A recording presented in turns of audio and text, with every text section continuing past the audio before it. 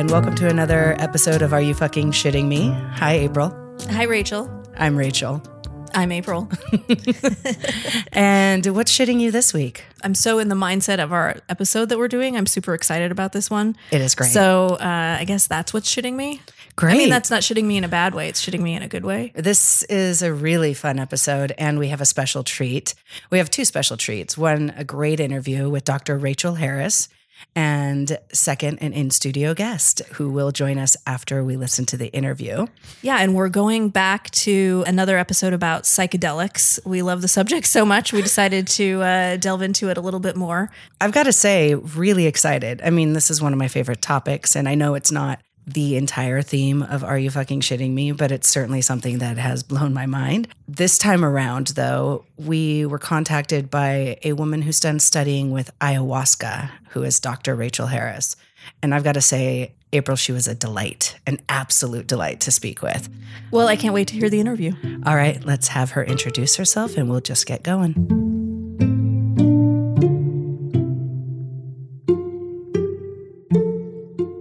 Hi, Rachel. I'm Rachel Harris. I'm a psychologist, and I've spent my career 10 years in research, a number of years doing consulting, and most of it has been in a private psychotherapy office.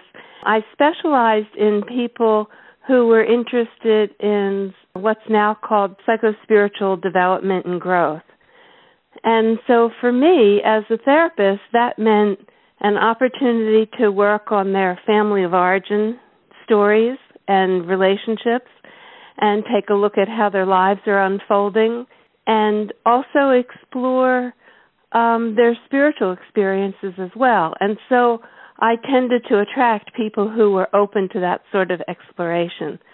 So I sort of have an expertise, or certainly a lot of experience, in working with the exact same people who seek ayahuasca ceremonies. In the West, they're mostly seeking these ceremonies either in the States, where it's an underground system, or in South America, but they're looking for some kind of psychological and spiritual healing and opening. Ayahuasca is a tea that's made from two plants that are found in the Amazon jungle. And when anthropologists came across this brew, they asked the indigenous peoples, how did you know to combine these two plants? Because when the two plants are combined, they have a chemical interaction that allows the psychedelic dimethyltryptamine, DMT, to be absorbed in the human system. And the indigenous people basically said, the plants told us. So that opens up a whole other cosmological world. The plants told us to combine these two. So we don't really know how to think about that even in a Western context, that the plant teachers are communicating with people and helping them learn how to use the plants themselves. Ayahuasca is a Schedule I drug at this time. Is there a reason? Ayahuasca is a Schedule I drug, which means it's dangerous with no medical purpose. And marijuana is, of course, classified in the exact same way. So we know that these classifications are now old and inaccurate. They're not based on science and data. There have been studies with ayahuasca. It is probably the least studied psychedelic. It's a very strong psychedelic. So there are real dangers, and I appreciate your asking about that, because I can tend to be enthusiastic about the benefits, because the healing benefits are quite remarkable. But there are real dangers with this medicine. So some people should not venture into these territories. And those are the people who have a history of psychosis or schizophrenia, manic psychosis, bipolar. It's just too risky. If they go off the deep end as a result of a ceremony, they can lose, major time in their lives where they need help recovering. So that's a real danger. But there are not a lot of those reports. Perhaps what there are even more reports are people going to South America and not having vetted, really carefully selected the retreat center. They can fall into the hands of an unethical shaman or a center that's just taking advantage of Westerners and Now I've heard all kinds of stories. I mean, one story was the shaman put shaving lotion, probably for the alcohol content, in the brew. So I've heard all kinds of stories of inappropriate things being added to the brew. So you really need to be careful where you go, who you put yourself in their hands. You want to be safe above all, and there have to be enough helpers in the ceremony to help people get to the bathroom. It's a very intense experience, and people will vomit and have diarrhea and often need help going to the bathroom. So this is not medicine that's going to be used at rock festivals or for recreational purposes. It's too challenging and intense and demanding. Above all, we want people to be safe. And the current research at Hopkins and NYU and University of Southern California, they're researching psilocybin and LSD, and they're setting it up in a very, very safe context within a medical center, in hospital, but in a comfortable living room kind of setting. They're not having any dangerous episodes because they're screening and they're taking good care of people and they're being very safe in the whole setting. And someday I would like to see that same opportunity for ayahuasca. And I don't know how that will happen. And I mean, I heard you use the phrase certify shaman. We don't know how to evaluate shaman. I really don't know how this is going to work. But I do know that we have to be very careful. And because it's still an underground activity in North America, I think any of us who are involved have to take extra care of each other and not ever leave anyone alone and make sure there are enough helpers for everyone and just be aware of other people. So what inspired you to research ayahuasca? Well, the title of the book is Listening to Ayahuasca, and literally I heard a voice tell me, do the research. So I really cannot explain this. It was after maybe just 2 years, and so that meant 1 or 2 ceremonies a year. So I was still very much a beginner, but of course I had all kinds of therapy questions about how does this medicine work? How is it so specifically therapeutic? I mean, I had experience with psychedelics in the late 60s, but this was a whole different ballgame. It was so specifically therapeutic. And I would ask the shaman, there were translators. I would have my questions translated. How does this medicine work? How does ayahuasca know? What to shine a light on? The shaman really were not interested in these questions, had no context for them.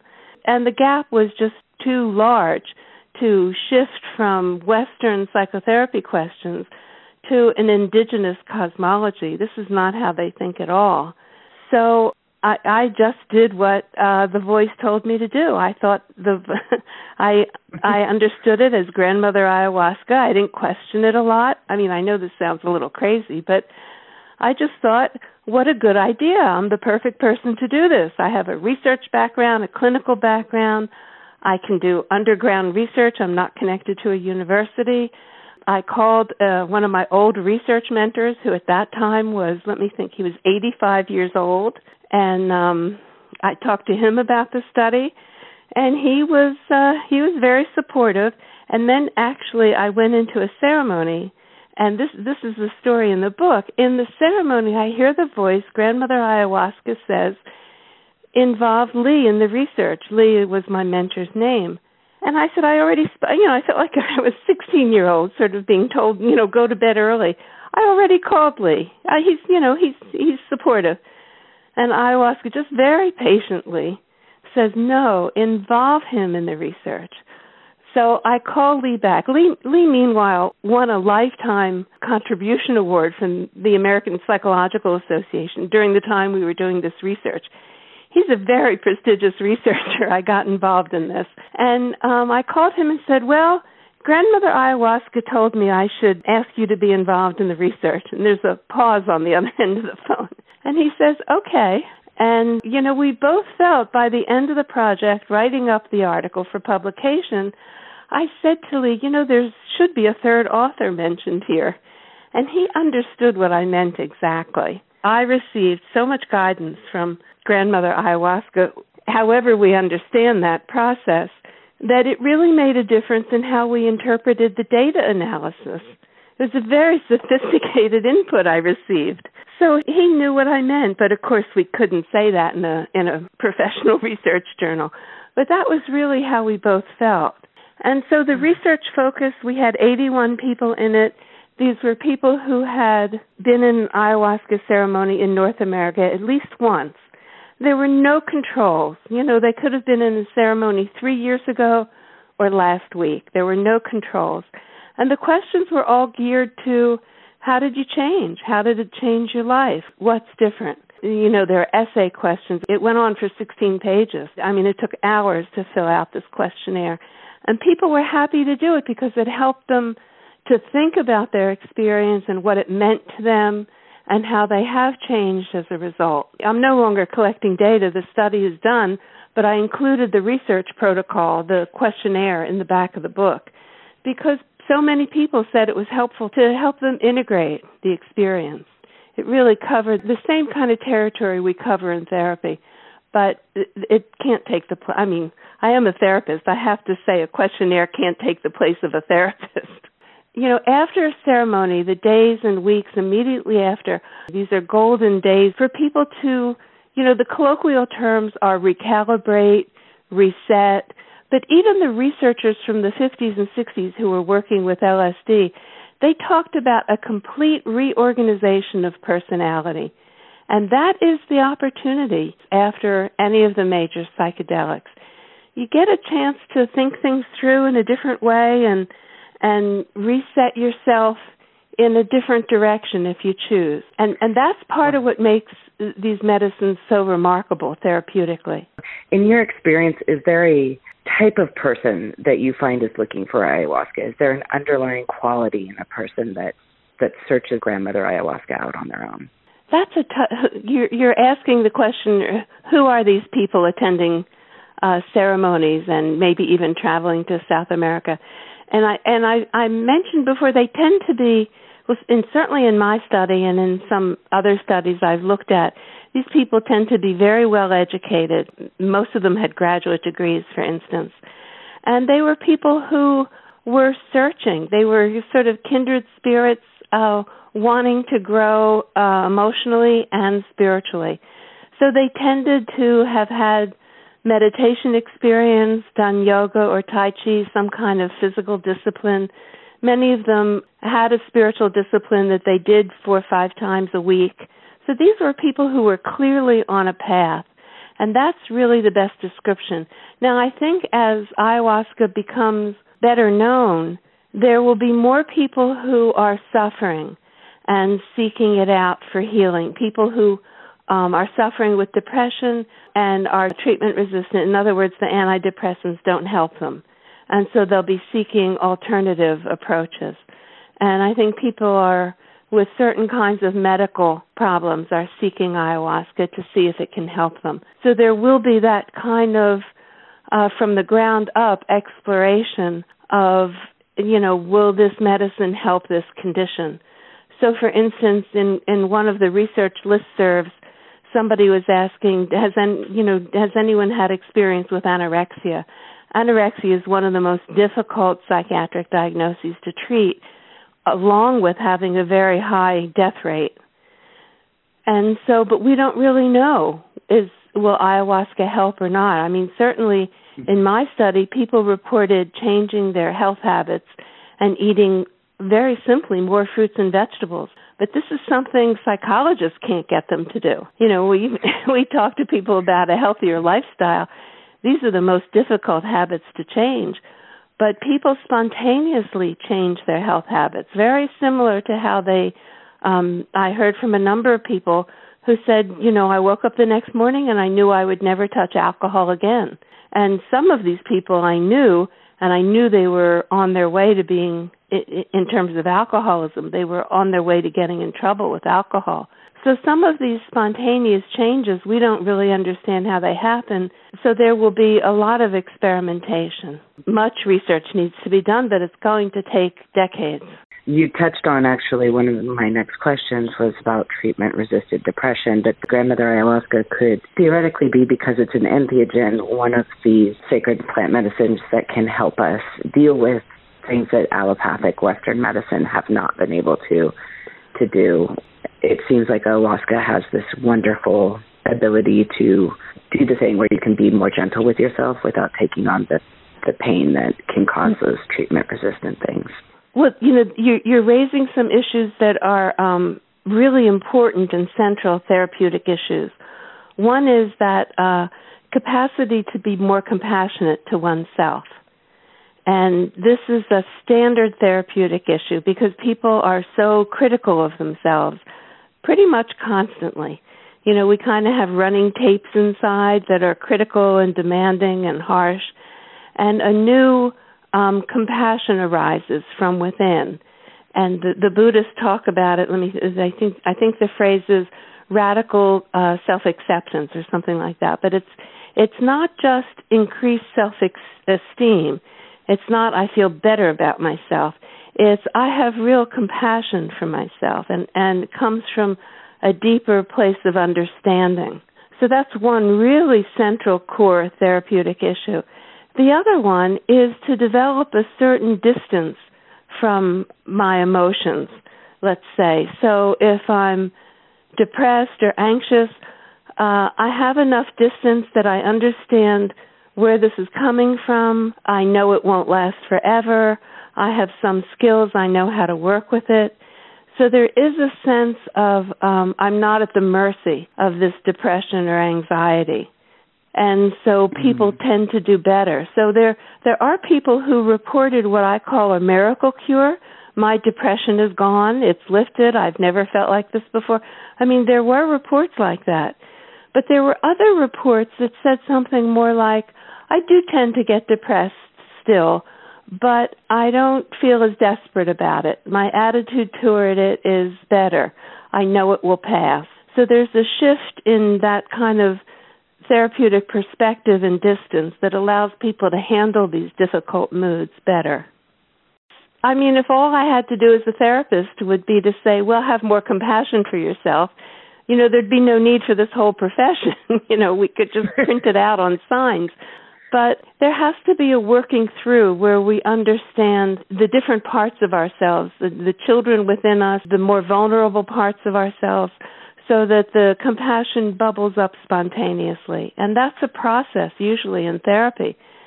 But with some of these psychedelic medicines, it happens as part of the experience. You use the term entheogen, and I can talk about mystical experience because that's a slightly different perspective. And the research at Johns Hopkins on psilocybin is identifying a complete mystical experience as sort of the therapeutic variable. That's what makes a difference. And it does, and they will continue to explore that and gather more data. But ayahuasca, certainly people have complete mystical experiences with ayahuasca, but they have very, I want to say down and dirty psychological experiences. And I'll give you an example of what I mean by that. I mean more nitty-gritty psychological experiences, clearly not a spiritual experience. For instance, I can just say I saw a traumatic memory of my own from when I was about 3 years old when my mother put me outside the house and said, go out and play. She was obviously fed up with being a mother for that moment or however long it lasted. But I relived this in an ayahuasca ceremony, being put out. And the abandonment of that and the fear. Then I saw it again in an ayahuasca ceremony as if I were watching it on a TV show, on a screen. And that gave me that therapeutic distance. And I could see that my mother was stressed out as a mother and have some compassion for her. I've also been there. And I could have compassion for this little child who's kind of lost, being put outside the house. So this is a traumatic incident that I relived and also saw replayed.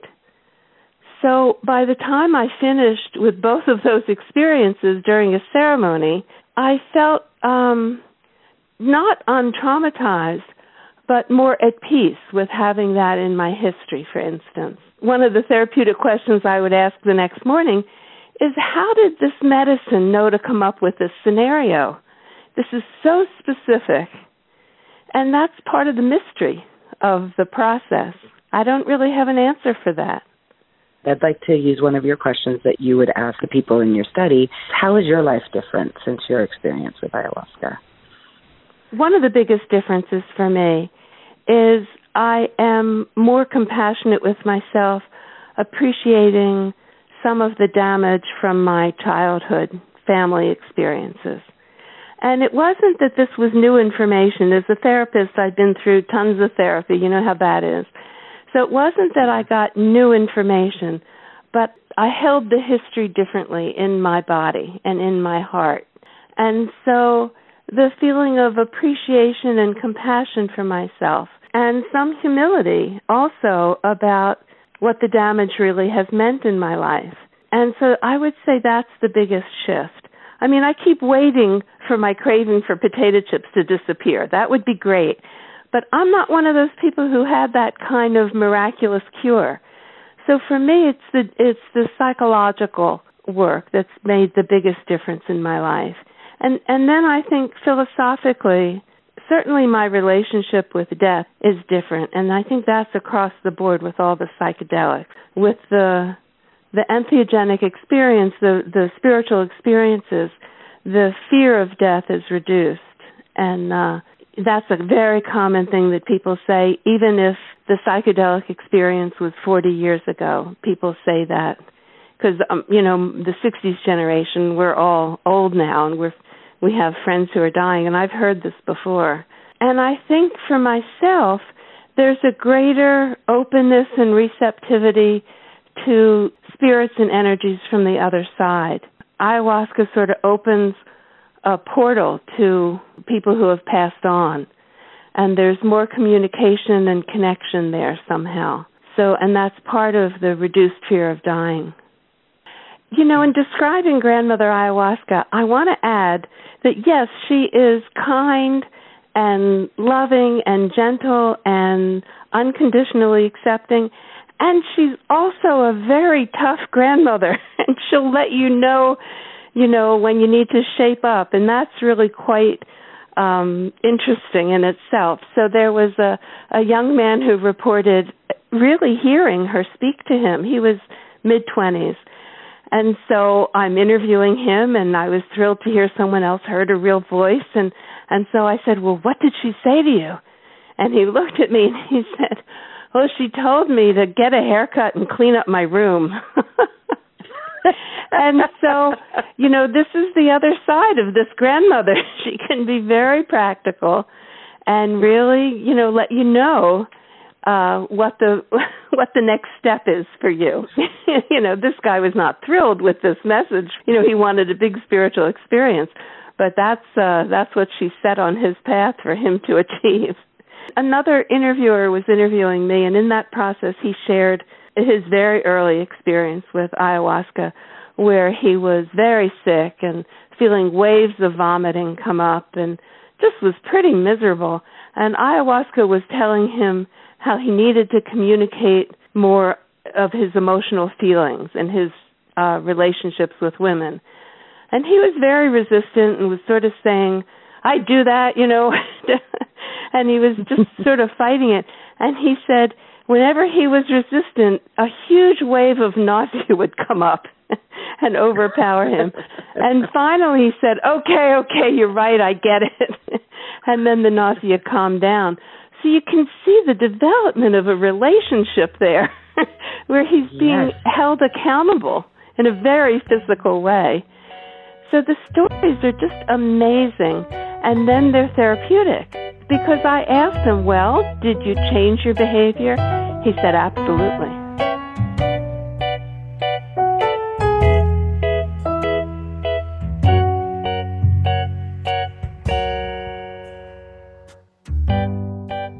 I can totally relate to that guy. The one who had nausea after he was fighting Grandmother Ayahuasca's recommendations? Yeah, I feel like I've had moments when I've been on ecstasy or when I've done mushrooms where I feel like I'm supposed to speak up and say something, and I get sick.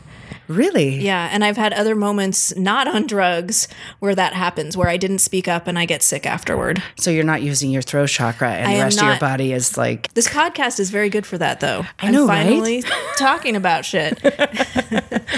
I told someone that I didn't know how to express myself, and they were surprised. And I was like, oh, I think it's the podcast. I'm learning how to have my voice. This has been great. Yeah, this is probably the best therapy for anyone who's been told they need to use their voice. Although ayahuasca sounds like a pretty damn good therapy for it. Yeah, when can we go take that? Well, I'm sure we can do some research and find a connection for a good shaman. In fact, maybe our guest today will have some advice for us. Our guest today is Chelsea Lockwood.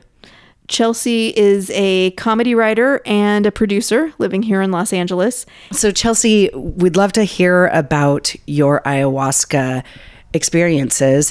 When was the first time you took it? Well, I found out about it years ago, but I had taken antidepressants for a long time, like 10 years. And so it was just kind of out of the question. You can't mix those two, you blow up your brain. So I had some friends, though, about 2 years ago tell me about a place not too far away from here that they went and they had an amazing experience. And it just sat in my mind for years. And I was like, I want to get off antidepressants and I want to do this. Like, it was like when they say it's a calling, it was a calling for me. It was actually a year ago this month that was the first time that I ever did it.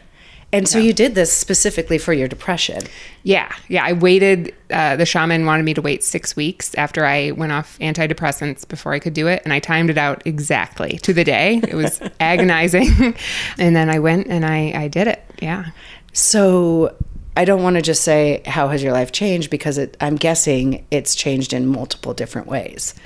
Yeah, I would say I've done it 9 times. And I would say each time I've done it, it changes my life in a different kind of way and for the better. I feel like it's like been several lifetimes since the first time I took it, and I feel like a completely different person. So can you remember the first time what the experience was, or is that deep in your cellular memory now? Or my first time is not remarkable. I actually did not have a psychedelic experience the first time, and I believe now that's because I went there with a written list of everything I wanted to be told, and he was like, "Here's all my questions. This is what I want you to show me, grandmother." Like, it was everything like that. And I learned very quickly, she doesn't take orders. She gives you the opposite of that. So she didn't give me any experience, which was very frustrating. Could I interrupt for just a second? The experience of Grandmother Ayahuasca, I kind of thought maybe that was the author Rachel's own interpretation of what happened, but is that part of the ceremony? It's very much a person. And the way that she treats you initially is very different than how she treats you after you've been back a few times. It's like a person. Yeah. So when you listened to Rachel's interview, did anything strike you as like, that's something I recognize, that's something that I have been through? I mean, the overarching kind of themes of it, definitely like the sickness comes when you are ready to release something. And when you do throw up, it is ecstasy. You're releasing the things in your mind. It comes like sometimes you will be just in your own personal hell, just like I just hate everything. I just want to get out of here. Why did I come here? Why did I do this? And then you throw up and it's all washed clean, the slate, and you just like, oh God, I'm so glad to be out of that now. I've moved on. Whoa. I mean, that's a literal physical repulsion of everything that's toxic that's been holding you right there. All of my experiences with throwing up is that I want nothing more than to throw up because I want to let go of everything that's holding me back. And when I do throw up, it's like I can see it. I can feel exactly what I'm letting go of. That was all of us being speechless. So the ceremony, are you in there with just the shaman, or is it you and other people? It's always other people. And I've been in, it's like a dome type structure in the desert. I've been with groups as small as 12 other people and groups as large as 45 other people. 45 sounds ridiculous, and we were very crammed in there. There was no personal space. but you form a connection with each and every one of them. Like my Facebook friends, like I'm Facebook friends with like almost everyone I've done a ceremony with, because even though you're not directly interacting with them, there's something that happens. There's a connection that forms. I'm good friends with people I've done ayahuasca with now. Yeah. That's awesome. So how many hours are you in there? Well, there's a whole thing that we go through before we even take the medicine. You're like kind of an essential oil and a blessing over you. There's a prayer. You pass the jar around with ayahuasca in it, and we say what medicine we are personally putting in there, like for ourselves and for others. And then that kind of takes a while, depending on how many people are there. Then we have to go up to the shaman one by one, and we all get our glass. And she asks you how much you want to take, how deep do you want to go. Then we wait till everybody's back at their seat and we drink it. So that first part maybe takes an hour. Once you've actually taken it, it takes about 30 minutes to an hour to kick in. And then it can be 3 hours and it could be 6 hours. There's usually a second dose somewhere along the night for people. Like some people, it kind of wears off like after a few hours and you want to go deeper, or, you know, they ring a bell and they say, if you don't hear the bell, you don't need to come up for a second sip. But if you do hear, if you're like, aware enough to hear it, then you should. And are you sitting in the same place the whole time, or do you get up and move around? You have like a little nesting area. Like there's already some pillows and blankets and stuff that are available there, but you can bring anything else that you want. Okay. And is it expensive? In California, because it's like a religious thing, there's like a membership to join that's $50, and you have a card with your face and name on it that says, I can do this. It's my religion. And then it's $250 for each ceremony. Okay, so you actually do it through, for lack of a better word, a church, an ayahuasca religion. I know there's some people that can legally do it, and you're doing it through that way. Right. Okay. And I would say there's no mention of God. There's no feeling of it being like... Yeah, I meant more for like our that. government. It is all government. Like, just screw them. Yeah. The practicality is... It's very structured, except for it's not. It's right.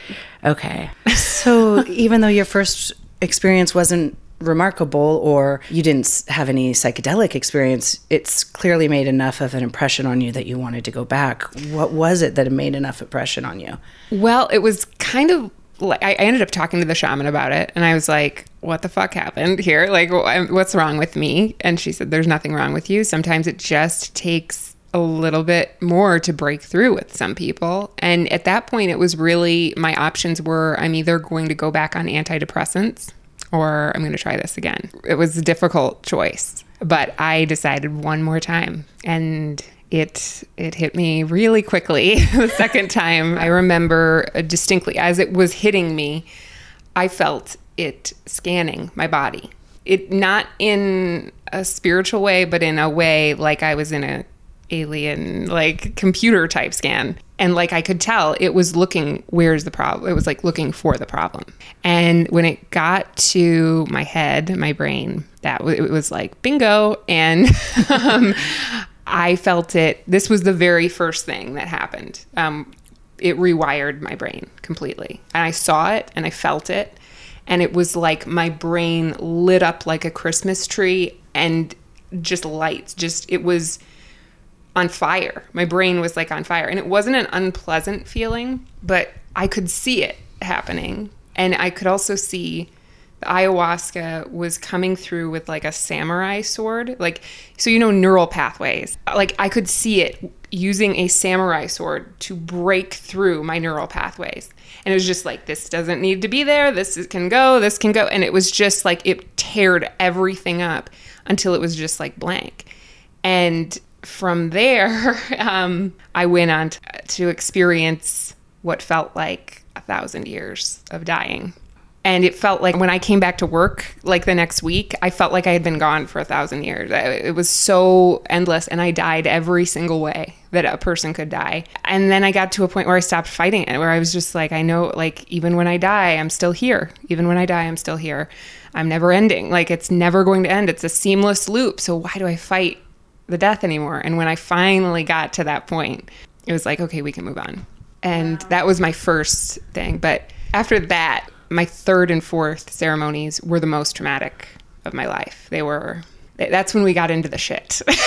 So your first your first ceremony, no psychedelic. Your second ceremony, it's looking at your brain. Grandmother Ayahuasca is looking at your brain and going, everything's been wired incorrectly. Yeah. So cut through it. And then your third and fourth, is this when she comes in, or when the medicine comes in and says, now why was it wired incorrectly? I would say she was brutal. She was incredibly brutal, but that is also what I asked for. I was like, don't be gentle. I want this. I want to be free of a lot of like the darkness and the pain and the things that have followed me my whole life, the patterns. I want to be done with it, and I don't care what it takes to get there. And it was really like, oh, okay, you say that? Well, we're going to give you that. And I realized right away there was something very wrong with me. I kept hearing this thing that was like, you're sick. You're sick. There's a sickness inside of you. You need to go to a doctor. I was thinking, what does this mean? Like, I'm so freaked out by that. And then it was like, and you're going to go to a doctor, and they're not going to know what to do with you. And you're going to be on your own. And then another doctor's going to come, and they're going to do that. And it was like telling me a story. And I was experiencing it in real time. And I was like completely alone. The shaman and some of the guardians who help were surrounding me. And I was screaming. It's hard to explain what was happening inside of me, but I was experiencing something that hadn't yet happened to me. And it was so traumatic that it wiped away every traumatic thing that had ever happened in my life. And after that, I thought, that was my third time. I thought, I'll never do this again. Yeah. But I did. So you went into a future trauma is what we're hearing with this one. Yeah, except I didn't know how to interpret it. I thought, is this like a mental darkness? Like, it wasn't extremely clear to me, except then a few months ago I got really sick and it all started to make sense to me. I was like, oh wow, this was a prophecy. She was telling me, you have an illness inside of you. This is what's going to happen. I saw doctors who didn't know what to do with me, medications that made me worse. And through it all, it was like one of the most intense suffering like periods of my life. I just kept going back to that third and fourth ceremony where I was like, this is what she said would happen. But I didn't think it was a literal interpretation. I thought it was like symbolic of something. There were several times where I definitely thought I was going to die. And that was how I felt in the ayahuasca experience too. And so like going through it now, on my own, like I live alone, my parents, my family doesn't live anywhere near here. I was thinking, I feel like I'm going to die. I feel like I'm definitely going to die. But if she's right, then I'm not going to die. And I have to hold on to, that's all I can hold on to, is that she's right. She's been right about everything else. And that's the only thing that has kept me going. Now I'm starting to come out of it and I'm like better. I'm getting better now. But especially now I look back and I'm like, she told me everything that was going to happen. The shaman always says, and that everybody that I know who's done this a lot has said, is the ceremony is 10% of the experience. Integration outside of it is 90%. And I agree completely. So how have you been able to integrate you learned during your ceremonies, or what you can remember from those ceremonies, completely, into your daily life? How has that changed the way that you function? Because I know when you have depression, it makes it impossible to really feel like you're moving through the world at a regular pace. Have you noticed a difference in that? Absolutely. Well, the one thing I will say is that after that second ayahuasca trip, I didn't have any more anxiety or depression. It just like was completely gone. I rewired my brain and it was gone. So that was cool. I love that. That's why I kept going back. So I was like, is this going to last? But one of the major things that it taught me during that ceremony was I was freaking out in a way that like, it was raw, primal me in a way that no one's ever seen me. Like in a way I've never expressed myself, animalistic, like, and I felt very out of control and I needed help. And there were so many people trying to help me. And there was something inside of me that wasn't letting them help me. Then there was a point where I started to let that go. I was like, but what if I just let them help me? Like, what if I just did? And once that thought came to me, it was easier. I was like, I followed the thought. That's visually how I see it, is I followed the thought. And I went, okay, yeah, just listen to them, go with them, do what they want you to do. because everything you've done up until now has not worked. So yeah, I listened to them. They were like, maybe it would help if you came into the circle and you sang with us. And I was like, that sounds like the craziest idea I've ever heard. I am losing my shit right now. You think I can sing? But then I literally remember throwing my hands up in the air and going, sure, I'll do it. Like, I just was like, you better be right. Like, so I went with them and I sat in the middle of the dome and I sang with them. And sure enough, immediately I was like, okay. Not even just okay. It was like bliss, nirvana. I was just like, this is where I'm supposed to be. And I need to listen to people. I need to let people in. And I need to trust that some people know more than I do. And that was a huge part of me getting better. Rachel and I talked about compassion for oneself. Were you able to find more compassion for yourself after this? Totally. I would say that was something that came on my second and my fifth times. The second time, I was overwhelmed at the very end with love for myself, which sounds so, like, it sounds even just weird to say it. Like, I loved myself so much, but it was overwhelming. It was like pouring out of me, and I was hugging myself. And I was just thinking, I am such a good mother to myself. Like, the way I take care of myself is like diligent. It is, no one takes care of themselves like I take care of. And I was just like so like in love with myself for a moment. And I had never felt anything close to that in my whole life. And so it was just like, this is what that feels like to love yourself. This was amazing. But also like forgiveness for the way that I'd treated myself in the past. It was just like, you didn't know. You didn't know. And so you can just forgive yourself because now you know. And it really changed a lot. What were the 5th through 9th experiences like, and how are they different? I would say from my 5th to my 9th ceremonies, they've been incredibly peaceful. In the beginning, she kind of hazes you, and at some point she's like, I know you. Let's get together, girl. Like, it's like I almost feel like she is a friend. Like, she knows me, she knows what I need, and she's not aggressive about it. She's like, you don't need to learn this lesson the hard way. I can just give you the lesson the easy way, and you'll retain it.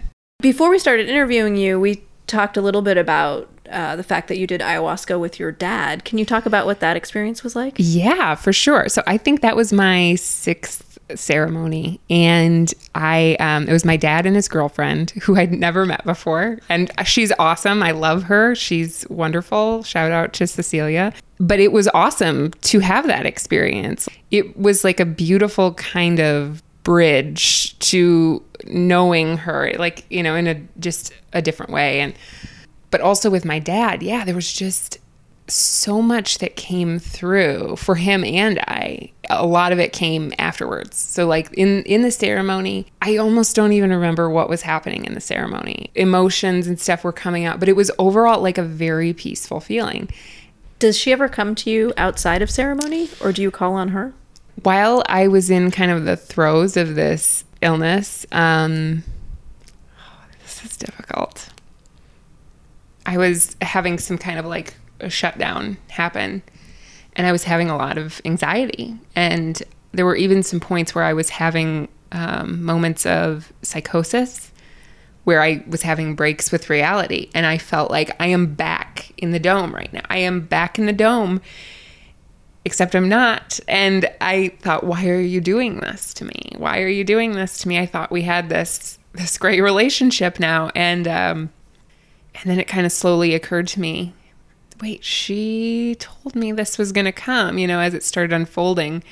But initially, when I started feeling, it was like all of the anxiety and depression and darkness had been gone for so long. And then when the illness hit, and it was like things were shutting down, and it was like affecting my brain and my heart and my thyroid and just my like nervous system in general, I was feeling like she was there. And I don't know how much of it was her, though, because when you're on ayahuasca, it feels very different than when you're not. So in the moment, it was like I felt like she was there, but it didn't feel like classic her. It felt like you're there, but you're not interacting with me. Like I can see you, but you're not you're not here with me.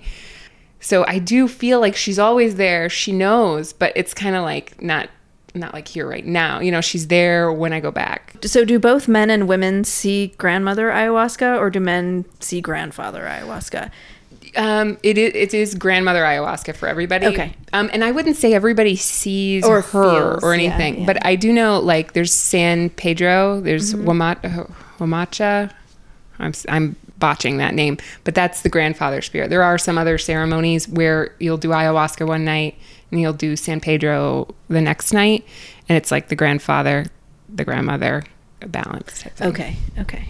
Is there anything you want to tell us about ayahuasca? I would say the main thing about it is it gives you what you need, not what you think you need. When I first went, I thought I knew what I needed. I thought I know everything. I know exactly what I need. Just give me what I want. And very quickly it was, no, you don't know anything. You don't even know what your real problem is. And that was what really struck me again and again. And so each time I went, I had less expectations, and it was better every time. I do feel like it scans every cell of your body, your being, your spirit, and it knows what's in your way. You don't know what's in your way. I didn't know what was in my way. And now it seems so clear. Like, I'm just like, oh my God, how could I have been so stupid to not realize what was really happening? Probably one of the hardest things is like letting go of your expectations and just letting her take over.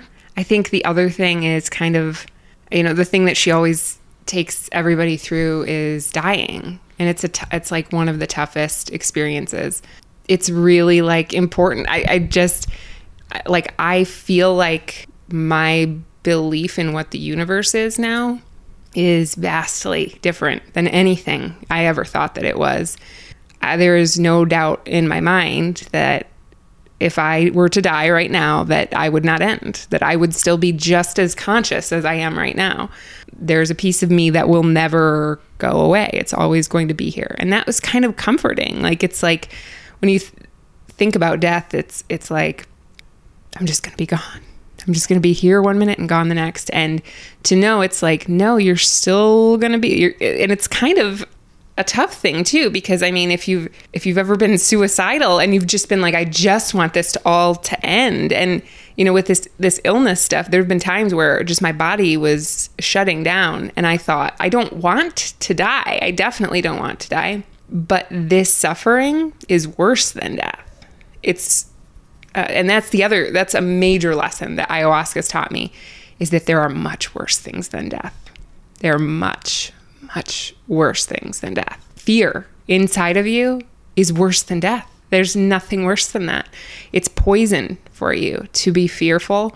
It's just the fear that makes everything worse. So those are kind of my main lessons that I've taken into my life. Great. Those are great messages. Most psychedelic studies, John Hopkins and everything, are finding out that people's relationship with death change after psychedelic experiences. What was your relationship with death? Well, I'd been raised in a cult as a child, an apocalyptic cult that made me believe that Armageddon's going to come and it's going to be intense suffering all around you. Everyone you know is going to die around you. You're going to be on fire. You're going to die. Everything's going to be suffering and pain. And when you're dead and you never come back. My idea of death was just like horrifying. It was 90% suffering, then you die. You know, it was like, you're going to see the worst shit you've ever seen in your life, and then you die. I had panic attacks as a child. I was afraid to go to school every day because I thought Armageddon's going to come and I'm not going to be with my mom and I won't know if she's dead. I won't know if my dad's going to be dead. I just had intense anxiety my whole childhood about Armageddon, which also was like death, you know, to me. And then I got out of that cult when I was 16, 17, and then I was like fully out of anything. I was just like atheist, like nothing out there. But that still stuck with me, like that feeling of like horrible things are going to happen. Your death is going to be suffering. And that kind of never left me. Okay, but are you fucking shitting me? I totally forgot that you were raised in a cult. I could just drop such a fascinating woman. I could just drop this random stuff like it's nothing. Just cult, ayahuasca, death. Thank you, Chelsea, for sharing that. Thank you for having me. Yeah, that was awesome. We also want to thank Dr. Rachel Harris for giving us such an amazing interview. And you can check out her website at listeningtoayahuasca.com. And her book, Listening to Ayahuasca, is available on Amazon. I'm about halfway through it. I'm going to keep going. It's really good. Yeah, she's amazing. I can't wait to read it. You'll love it. And thanks everyone for joining us. We actually set up a Patreon page finally, so we'll put a link to that on our website. And we also have a GoFundMe set up, and we really appreciate everyone who's given so far. And I think we have a shout out, right? We do have a shout out. For those of you who aren't familiar with the difference between the Patreon and the GoFundMe, Patreon is a way to become a patron of the arts. So it's a monthly subscription, anywhere from $1 to whatever people want to give. And then the GoFundMe is for the podcast network that we're starting up. So that is seed money. That's a one-time donation. It's not reoccurring. So it just depends on if you want to support us, how you'd like to do that. Want to give a shout out for a $50 pledge this week to Molly Hayden. Thank you, Molly. You're amazing. You, Molly. And thanks everybody else that has been donating. You've all got thank you cards coming, and we love you all. And we love everyone else as well. Thank you so much for listening. We're so grateful and humbled that you like the show and give us ideas. And Rachel's setting up a submission form so you can submit your podcast to be part of our network. And we're looking for podcasts that are already produced. Through the submission page, you'll be able to send us a link and let us know what you're up to in your podcast, and we'll be checking them out. Yeah, so have a great week, and thanks for listening to this episode, and we'll see you next week.